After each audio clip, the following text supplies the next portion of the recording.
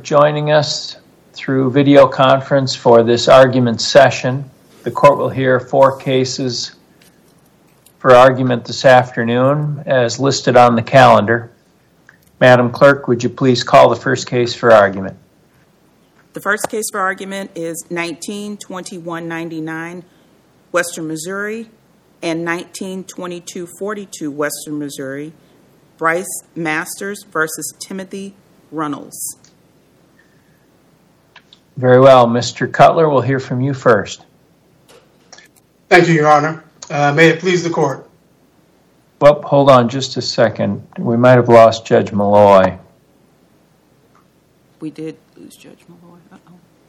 Why don't you hold, Mr. Cutler, until we see if Judge Malloy reconnects.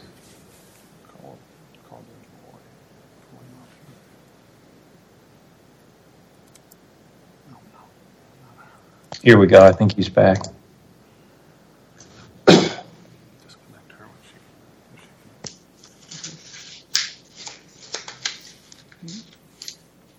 Great. Yeah, I was trying to get Judge Kelly on my screen, and I couldn't for some reason either. But we can go ahead. I can see everybody else, so that's fine. All right. And I did something while trying to get her on. So operator error. Good, All go right. ahead. All right, Mr. Cutler, we'll hear from you first. Thank you, Your Honor. I represent the defendant appellant in this matter, former police officer Timothy Runnels. This is the case where during a traffic stop, the plaintiff refused to comply with Officer Runnels' directives, was resisting arrest, and was tased. Plaintiff claims a violation of his Fourth Amendment rights. We've appealed 3 issues in this case. The first issue is whether Officer Runnels is entitled to qualified immunity for the tasing. And our position is that he absolutely is entitled to it. This is exactly the kind of case for which qualified immunity was intended to apply. It was a rapidly evolving police encounter. The taser application did not incapacitate the plaintiff like it was supposed to, such that there was no bright line between resisting arrest and no longer resisting arrest. Based on the Eighth Circuit case law, as of September 2014, when this incident happened, a reasonable officer on the scene would have believed, as Officer Runnels did, that he was legally permitted to use his taser in the manner that Officer Runnels used his. If that belief was incorrect, however, then qualified immunity protects Officer Runnels from liability.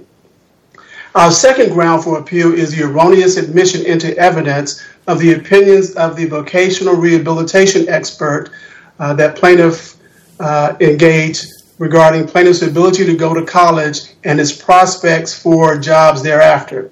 The case law is clear that the opinions of a voc rehab expert must be supported by medical evidence. Here, the voc rehab expert admitted that his conclusions about plaintiff's future limitations were not based on any medical opinions rendered in the case or on plaintiff's medical records. Therefore, such testimony was inadmissible under the law. And our third and final ground for appeal is the admission of the opinions of plaintiff's expert economists regarding plaintiff's diminished future earning capacity. Because the economist's opinions were based on the inadmissible assumptions of the voc rehab expert, under the law, the economist's opinions are likewise inadmissible. That's a summary of the issues that we've appealed. If it pleases the court, I would like to start with the first point, which is the issue of qualified immunity. Qualified immunity, and I'd like to just highlight 3 quick points for the court regarding qualified immunity. Qualified immunity is a default position. It applies unless there's some reason for it not to. It's not something an officer has to apply for. It's not something that an officer has to work to earn. It applies unless the officer does something that takes him out of the ambit of qualified immunity. This court said it shields all conduct except for the plainly incompetent and those who knowingly violate the law. So in order for an officer to come out of the protection of qualified immunity, his conduct has to fall into one of those 2 categories, incompetent or knowingly violating the law. In this case, Officer Runnels falls into neither category. The Independence Police Department conducted an investigation of Officer Runnels' use of the taser and found that it was within policy. So he was not incompetent, and he did not knowingly violate the law, and he did nothing to take himself out of the protection of qualified immunity. Therefore, it should apply. The second point about qualified immunity is that there are no bright lines here. To take himself out of qualified immunity, an officer has to cross a bright line. This court has held that officers are not liable for transgressions in gray areas. They're liable for transgressions across bright lines. And this case was the very definition of a gray area. The taser did not incapacitate the plaintiff. There was no clear indication that the plaintiff, who had been resisting arrest, was no longer resisting arrest as he claims. This court's 2017 decision in Jose versus City of St. Paul gives us real insight into this court's analysis of those gray areas. In that case, after initially resisting arrest, the plaintiff decided to get on the ground. He put one knee on the ground and one hand on the ground, at which time an officer jumped on his back and forced him to the ground, and he claimed a violation of his Fourth Amendment rights. This court found that qualified immunity applied in that situation and held that a reasonable officer on the scene could have believed that Jose was passively resistant even after he began to lower himself to the ground. Now that's crucial because in this case, in our case, the plaintiff claims that the tasing should have stopped once he began to lower himself to the ground. But this court found in the Jose case that it was reasonable for an officer to use force after that point because the officer had no way of knowing whether it was passive resistance or whether a complete surrender. So this case... Mr. Cutler, how do we factor in what I understand to be a 5-second cycle of the taser? Because as I understand it, if the facts presented themselves at trial, he had held the trigger down through the entire 20 seconds. Is that correct? That's correct, Your Honor.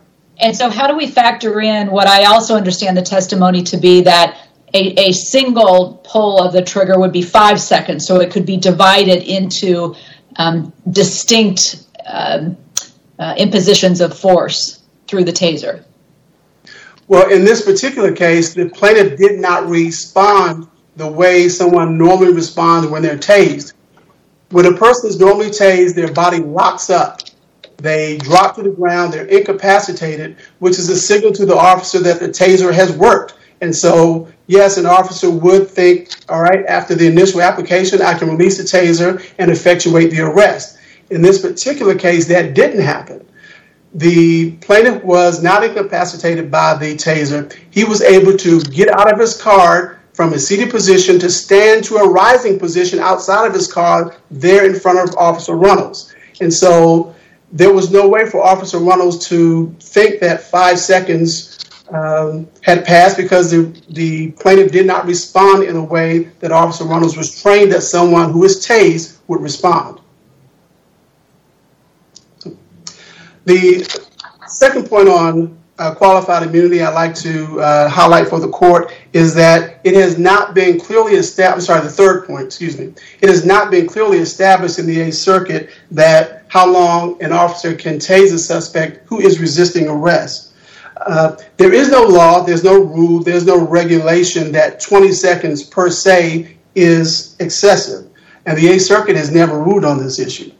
And so in September of 2014, it was not established in the Eighth Circuit how long an officer can tase a suspect who is resisting arrest. And in the absence of clear precedent showing that his conduct was unreasonable, Officer Runnels is entitled to qualified immunity. And there's nothing in the Eighth Circuit precedent that would have given him that notice in September of 2014. Now, we do acknowledge that it is not required that there be a case directly on point. But general propositions of the law are not sufficient. Just last year, in the case of Swearingen versus Judd, this court held that the clearly established law must be particularized to the facts of the case and not defined at a high level of generality. And the dispositive question is whether the violative nature of the particular conduct is clearly established. And here, there was no notice as of September 2014 to Officer Runnels that his use of the taser in the manner in which he used it was violative of the plaintiff's constitutional rights. Mr. Cutler? So, question. Yes, sir.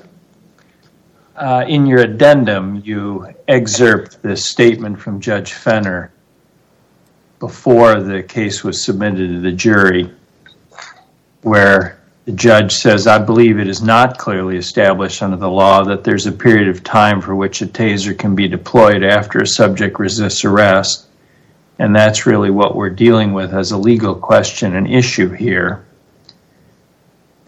But then he goes ahead and says, all that being said, my inclination is to submit the case to the jury in accordance with the instructions. And he quotes or refers, I think, to probably number 13.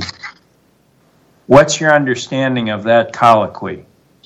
What was the judge submitting if he believed it was not clearly established that there's a period of time for which a taser can be deployed after a subject resists arrest?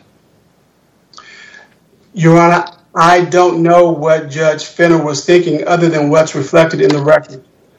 We had discussions about the application of qualified immunity. We presented the same arguments to him that we're presenting to you, and I included that colloquy because it appeared that the judge was ready to follow the law.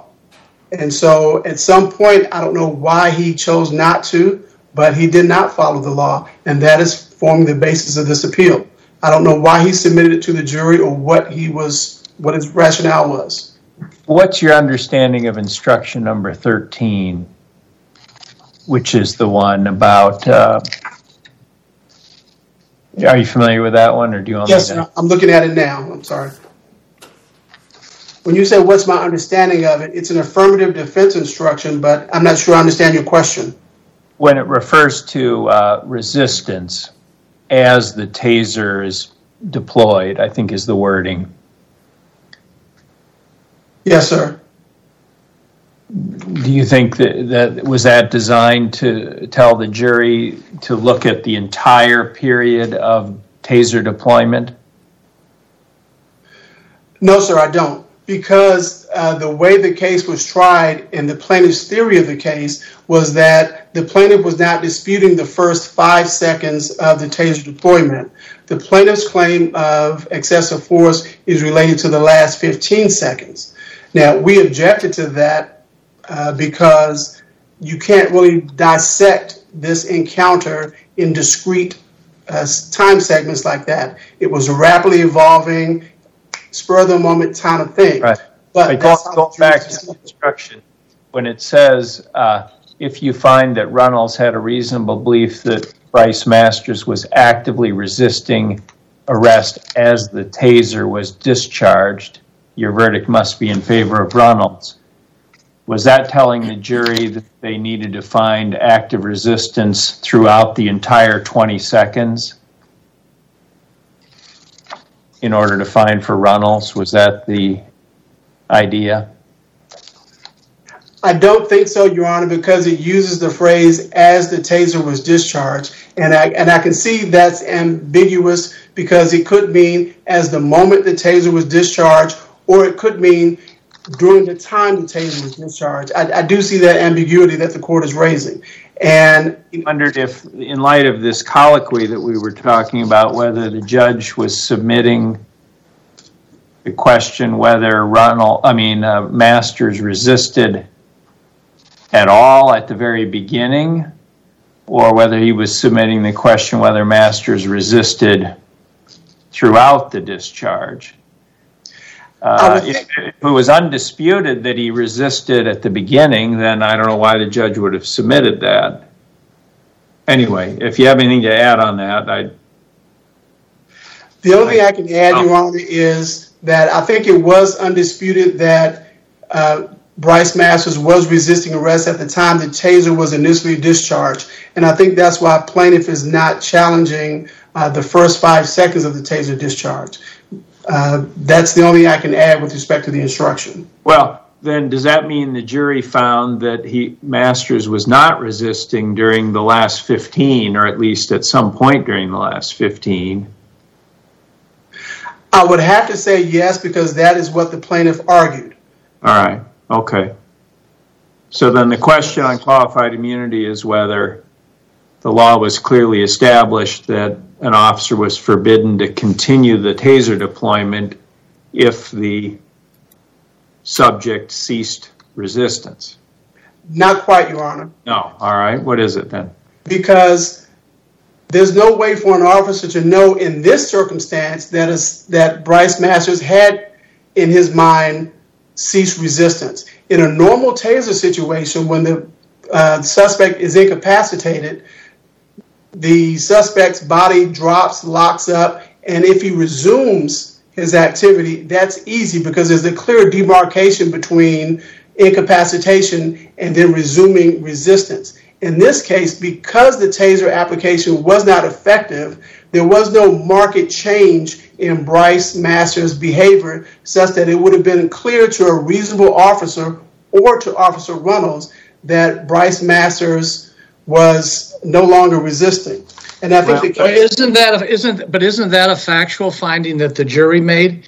I mean, I think you could look at that videotape, and after Mr. Masters was already laying on the ground, Officer Runnels continued to tase him. I mean, couldn't a jury look at that and say it would be clear to any reasonable officer he was no longer resisting when he's laying basically unconscious on the ground? Well, I'm not sure I agree that's what the video showed, but isn't that what the jury could determine the video shows? Well, if you ask me if a juror could, well, I can only go by what the video shows, and I don't think a reasonable juror could reach that conclusion, because as soon as he was down on the ground, Officer Runnels laid the taser down, which stopped the discharge to effectuate the arrest. So this wasn't a situation like you see in the cases where you've got someone who's prone on the ground and the taser discharge is continuing even while he's prone on the ground. Once he was on the ground, Officer Runnels got down on the ground, stopped the taser discharge so he could effectuate the arrest. And so I don't think a reasonable juror could reach the conclusion that you suggested. I thought he did continue to tase him after he was on the ground. I have to go back and look at the video. Yes, again, sir. I guess. But I thought the tasing continued after he was on the ground. I don't believe the tasing continued after he was on the ground. If it was just for Officer Runnels to kneel down to lay the taser down so he could then effectuate the arrest. But in terms of him standing over him and tasing him while he's on the ground, like you see in some of the cases that plaintiff cited, no, that did not happen. Would you like to address the expert quickly before your time expires? Yes, sir, Your Honor. With respect to the vocational rehabilitation expert, his opinions were not supported by medical evidence. We had 5 doctors who testified in this case, and none of them testified that the plaintiff could not successfully complete college. None of them testified that he couldn't perform certain job-related tasks, and none of them testified that his brain injury would keep him from performing vocationally in any way in the future. As a matter of fact, plaintiff neuropsychologist testified that plaintiff could complete college with accommodations and that he was above average intelligence. Now, I think I have a question about your argument, and maybe I'm not quite understanding it, because it seems like the kinds of testimony that you're referring to, whether he could complete college, what he could do in a job, that is what a vocational rehab expert would be testifying to based on the medical evidence. But the way you presented is that the medical doctor had to talk about whether he could go to college. Can you help clear that up for me? Sure. What you find in the case law is medical doctors have to testify to what the patient physically can and cannot do. And then based on what the doctors say the patient can and cannot do, the voc rehab experts then talk about the job prospects based on those limitations. In this case, there were no limitations testified to by the medical doctors at trial. They didn't testify that Bryce Masters couldn't perform A, B, C, D, and E. They didn't say he would be limited in capacities 1, 2, 3, 4, 5. That was not. So you're not saying that the medical doctors had to say he couldn't go to college in order for it to be admissible for the vocational expert to say that? Oh, I'm absolutely saying that, because the neuropsychologist said that he could go to college. He could complete college. And so once the medical personnel say that he can complete college, you can't have a vocational rehab person coming back and contradicting the medical by giving his opinion, because he doesn't have the qualifications to do that. And so, and I understand this court reviews, the district court has discretion on the admission of expert testimony, and I understand this court reviews that on an abuse of discretion standpoint. But once the medical personnel have said that, or once there's no testimony that Bryce Masters has any limitations, and the voc rehab expert then comes back and says, well, I have these opinions, some of which are contradictory to the medical testimony. Once that happens, the court loses discretion to allow that testimony. This vocational witness seemed to say, well, in my experience, the doctors say he can go to college, but in my experience, it doesn't work out for people with brain injuries. Is that just of what he said? That's just of what he said, and that's... What's your best authority? What's your best authority that he's not qualified to say that he needs a doctor to say that it wouldn't work out?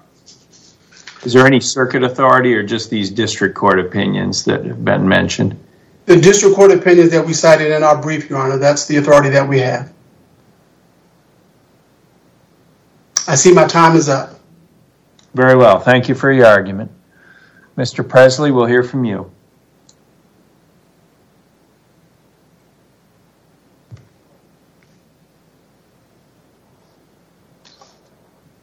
May it please the court.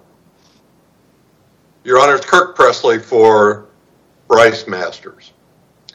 The reason Runnels is not immune for continuing the taser beyond the initial 5-second deployment is the same reason he's not immune for throwing a handcuffed detainee face first into the concrete driveway. It is always a violation of the Fourth Amendment's protections against unlawful seizures of the person to use gratuitous force when a detainee is not resisting. And let's look at the record as both Judge Malloy and Judge Colleton inquired on the facts of this case. If you look at the video, the taser is continuing to be deployed as Runnels stands over Bryce Masters, prostrate on the ground, saying, "I told you so," for a period of 12 seconds. If you look at the stipulations of fact that were agreed to by the defendant, paragraph 39, during the taser discharge, plaintiff did not attempt to hit, kick, or flee from Runnels. Paragraph 40, during the taser discharge, plaintiff complied with all commands given by Runnels. That is the basis for instruction 13, which Judge Colleton inquired about, which says, if you find the defendant, Timothy Runnels, had a reasonable belief that plaintiff Bryce Masters was actively resisting arrest as the taser was discharged, that plaintiff was failing to comply, or defendant Runnels continued the taser discharge unintentionally, your verdict must be in favor of defendant Runnels. Now, I have a question about that instruction. Why is reasonable belief of the officer a jury question?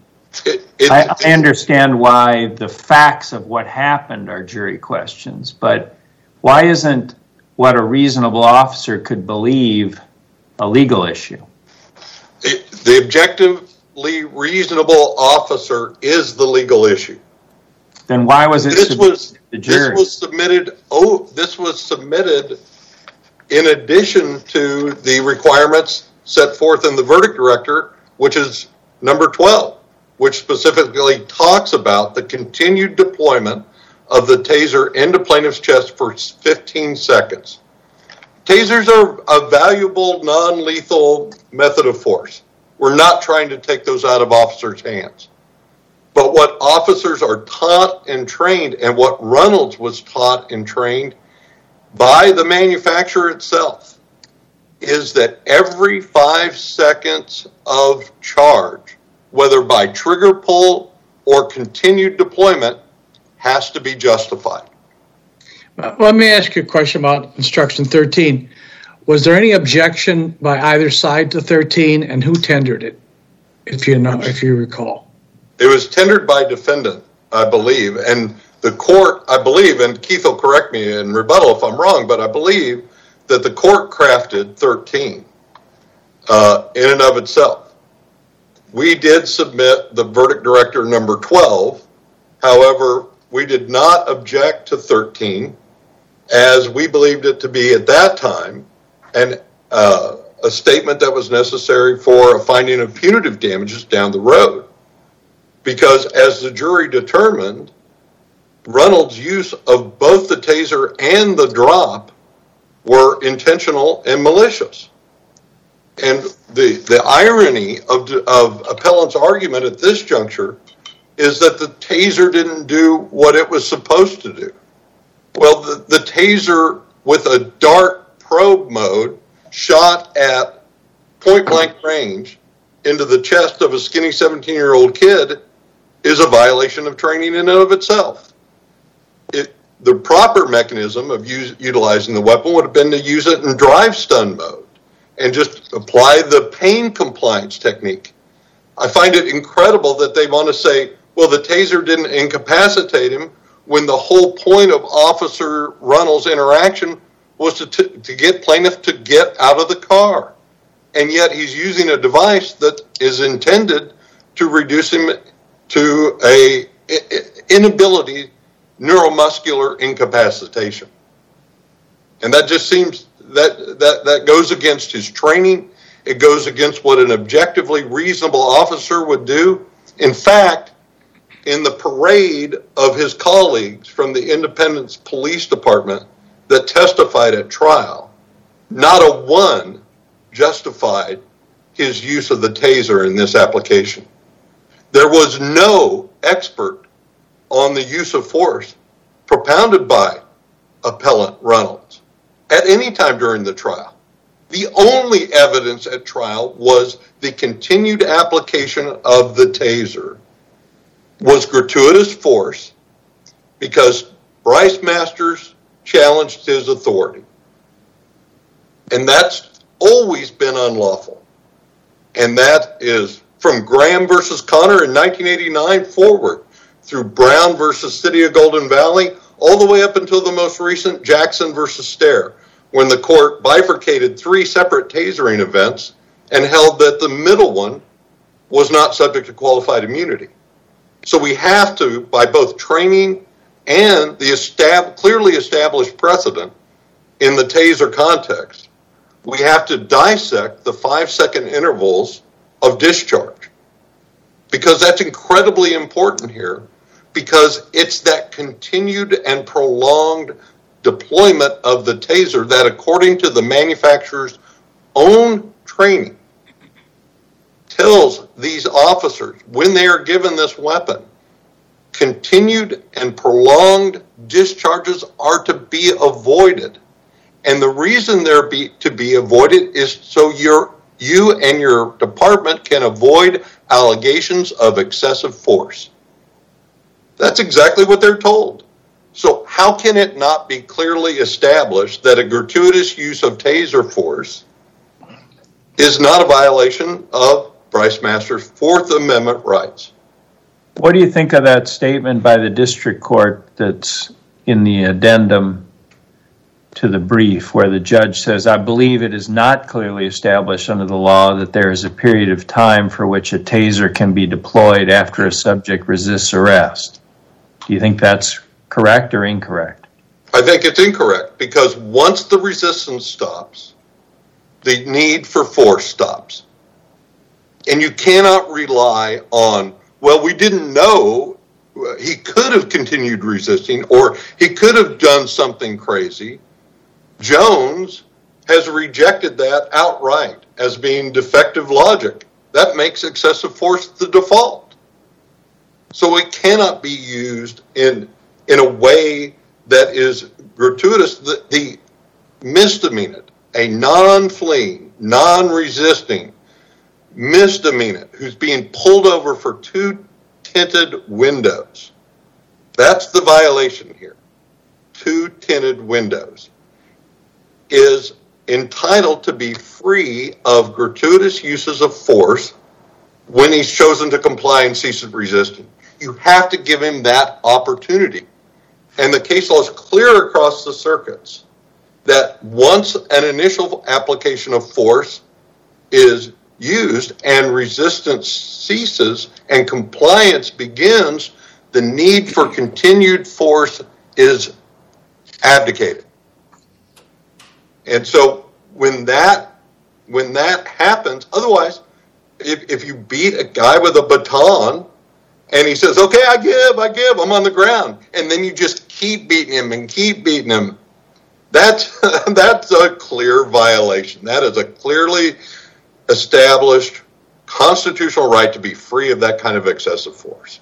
And that's exactly what we have here. The tasering is no different from dropping a handcuffed, semi-conscious young man face first into the pavement. It was the jury found it to be, and while Runnels' state of mind is irrelevant, again, we looked at the objective reasonable officer standard. What they found was not only was it not objectively reasonable, but that it was intentional and malicious, justifying an award of punitive damages. And so that, under our standard of review, those findings have to be taken as a given. All the evidence and all the inferences from the evidence must bend toward Bryce Masters' verdict and that it be upheld. And indeed, there's a dearth of evidence from the defendant, Runnels, other than his own self-serving testimony that was clearly rejected in the face of the documented record in Exhibits 169 and 171, the video recordings of this entire event. When the jury heard the evidence and the deviations from training in the use of this taser, it became apparent. I mean, Runnels knew better. He pulled it and then he holstered it and he thought, that's not probably a good idea. All right? We've seen it on the video. But then Bryce is like, what did I do wrong? What did I do wrong? With no answer. And so he's like, all right, F it. Here we go. You're riding the lightning, buddy, and you're riding it all the way to the ground, and I'm going to stand over you and administer it until I teach you a lesson. And that is the kind of conduct that aggravated this jury and that has led to the cultural climate in which we find ourselves today. And it is important that we recognize the jury's findings on each and every single issue in Bryce Masters' favor, not just the elements of the Fourth Amendment violation as set forth in Exhibit 12, but all the out the jury had. The trial court provided a window of opportunity far larger than the law requires to give the jury an opportunity to find in favor of defendant Runnels. And it rejected that outright. This is not a close call. It was universally condemned by the public. It was charged by the U.S. attorney, both for the taser and the drop. It was recognized, and Runnels was indicted by a grand jury who held it was a violation of the constitutional rights. Is that in the record of the civil case? What the U.S. attorney? The record is the plea to the drop. That's what I thought, but you were arguing that the U.S. Attorney's charging decision is relevant to the civil case. I'm saying that if there's objectively reasonable evidence of his conduct anywhere, then wouldn't a duty-bound prosecutor not take that into account? I was just asking whether what you're arguing is in the record of the civil case. That's what I would address, since this is an issue of law on whether or not the clearly established prong of QI applies, is one for the court. Then I think that's relevant on that inquiry. But more specifically, Judge Finner, in his multiple rulings on QI, both before, during, and after trial, rejected qualified immunity. The manufacturer of the tasers, who specifically told Runnels to avoid chest shots, to avoid point-blank deployments, to avoid repeated, prolonged, or continuous discharges. Runnels ignored all of that training to do what he wanted, to inflict a punishment on Bryce Masters. And because of that, and because that is a violation of Bryce's constitutional rights that were clearly established, Your Honor asked about the colloquy with the court to appellant's counsel. I will say that after that conference, we supplied the court with City of Paynesville, Goodwin versus City of Paynesville, which is the closest factually we could find on that issue. And we think provides this court with guidance from the Sixth Circuit. That was a 21-second application after a 5-second drive stun mode. And that is the nearest thing that we can find factually. But when it's a obviously clear violation to continue with gratuitous force for a non-fleeing, non-resisting, misdemeanor detainee who poses no security threat to Officer Runnels, who was armed only with his cell phone camera, and who was seated in his vehicle. And so, because of that, the finding by the jury as to the reprehensibility of Officer Runnels' conduct on the drop, which even though it's the same legal analysis and even though it's the same legal principle, is that much more horrific than continuing to tase this young man into cardiac arrest, where he becomes pulseless, breathless, and suffers an anoxic event that his trauma surgeon testified was probably life-ending. It was not looking good. He appeared in the ER with posturing, and that's a sign of a significant brain injury. And thanks to the care from Dr. Augustin, Bryce made a tremendous recovery, but he was still left with numerous deficits.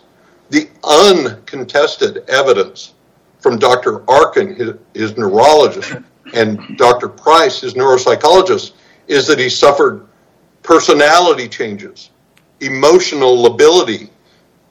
He had difficulty with focus, executive function. That's what makes this so devastating to the Masters family, because Bryce was a smart cookie. He did have a high IQ, but it's his residual symptomology, which was uncontested at trial, that keeps him from actualizing his potential. And that is exactly what Mr. Dreiling addressed in the Voc Rehab. He took those medical findings and then said, based on my experience, I've treated head injury patients. I've treated people with these kinds of injuries. I've tried to get them jobs. And I've tried to get them education to train into jobs that they can hopefully do. And it doesn't work out well. We didn't contend that Bryce was completely disabled. We only contended that he would not be able to make the kind of pursuits academically with the resulting increase in the income stream that he should have. Could you address your cross appeal just briefly in the last couple of minutes? Yes, on what basis are you? What's your best case? Your best analogy, I guess, to why this ratio should go back to what the jury initially calculated? Well, what I think is probably most persuasive, and I think Judge Colleton alluded to this in an earlier case called I think it's JBG. It's a company case where there were separate torts with separate punitive findings. Is the closest thing that I could find that is analogous, and that is this: the jury was given both these events in a single package. The jury deliberated and returned a unanimous collective verdict on the actual damages on both the drop and the brain injury at the same time. Subsequently, due to the bifurcation requested by Appellant Runnels, the punitive aspect was likewise submitted in a single finding for the jury to parse out on the verdict form for each of the uses of force. And because the jury reached a unified event, I believe that the tasering and the drop in such close proximity are so inextricably intertwined that we should look at the ratio of the entirety of the actual damage award with the entirety of the punitive damage award. And that ratio is a fraction. It's not even 1-to-1. I told the jury in closing, your punitive award must be reasonable in relation to the actual damages. This was not a runaway jury. This was not a jury who was giving $100 million on an economic loss case. This was the physical injury and the reprehensible conduct. And in the absence of any pecuniary loss to Runnels, because the entirety of the punitives are indemnified, there can be no due process taking that serves as a punishment to him. Instead, it is a message to our community and to the officers who protect us that this was wrong. Okay, your time has expired, but I have a question I'd like to ask you regarding Dreiling. Dr. Bryce, in her testimony, was asked, you're not saying that he cannot go to college, correct? And she said, correct. I'm not saying that he cannot go to college, though did recommend some accommodations at that time. What's the basis for saying that a vocational expert can then opine that the plaintiff cannot go to college? Two things about that. Number one is what Dr. Price's actual opinion was not that he could not go to college. It was that with a series of 12 accommodations that increased the probability of Bryce Masters' success in the college environment. What Dr. Bryce did not have was Dr. Arkin's, the testifying neurologist, testimony about the nature and extent of his brain damage. Mr. Dreiling had that as well. He had all of the medical evidence on the array of symptomology that persists after such a significant anoxic brain injury that it's a miracle this kid survived. And so because of that, he can take that medical finding and his interview with the patient, his interview with the parents, what are you experiencing? What problems does Bryce have? And he came to the conclusion, Bryce is probably doing what he's capable of, sweeping out Arrowhead Stadium. And he said, based on all of those factors and my experience in working with brain injured people, that's how I reached my opinion. And that is a recognized process. Well, the concern is whether we have a risk here, if we affirm this, whether there's a risk that it authorizes vocational experts to essentially give medical opinions.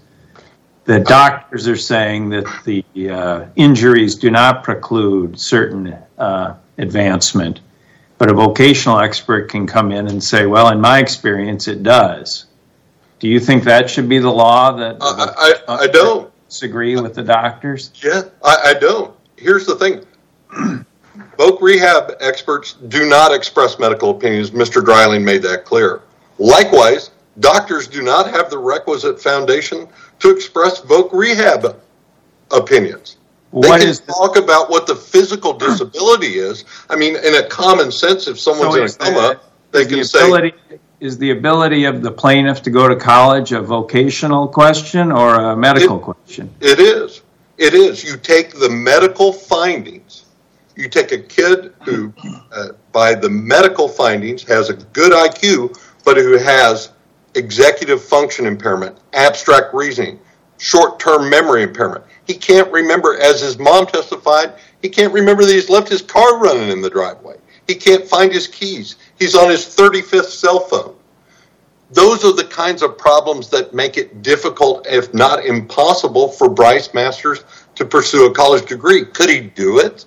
Yeah, I've seen TED Talks from people who sustained traumatic brain injuries who completed college. I've seen them complete advanced degrees, but it's the nature and extent of the residual symptoms that continue and will plague Bryce Masters for the rest of his life. Okay, thank you for addressing that. Appreciate it. Thank you, Judge Caldwell. Thank you for your argument. I thank the court for their time. Mr. Cutler, we'll give you a little extra time for, I think you used your time originally, but we'll give you, say, 3 minutes for rebuttal and see if the court has any questions for you.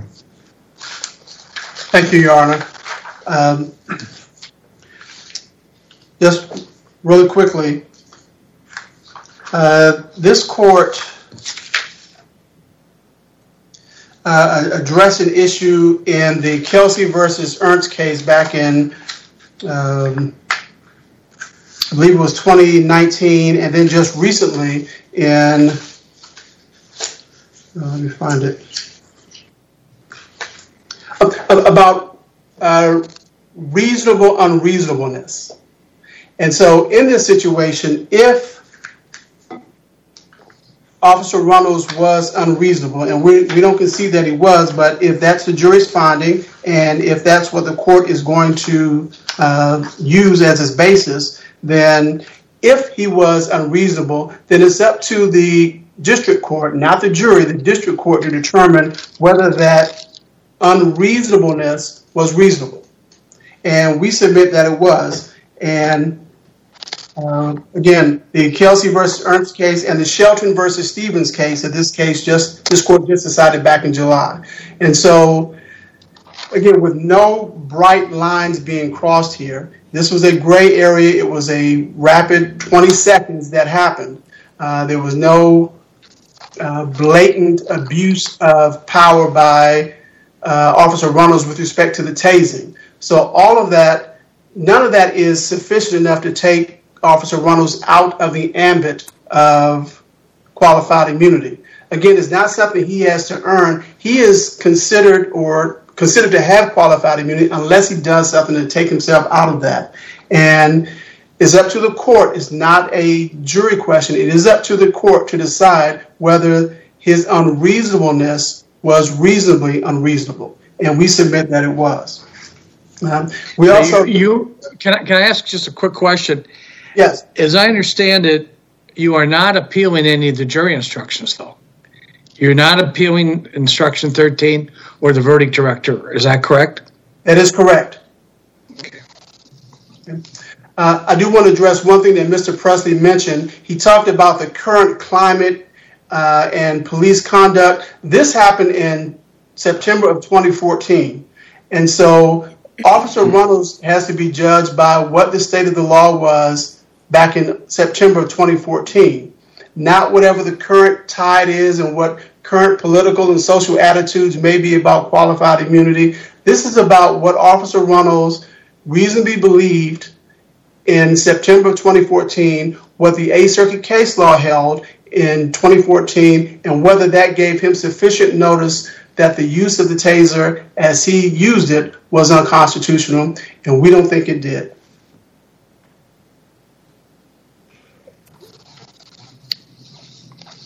Okay, thank you for your argument. Seeing no further questions, we appreciate both counsel presenting their arguments today. The case is submitted.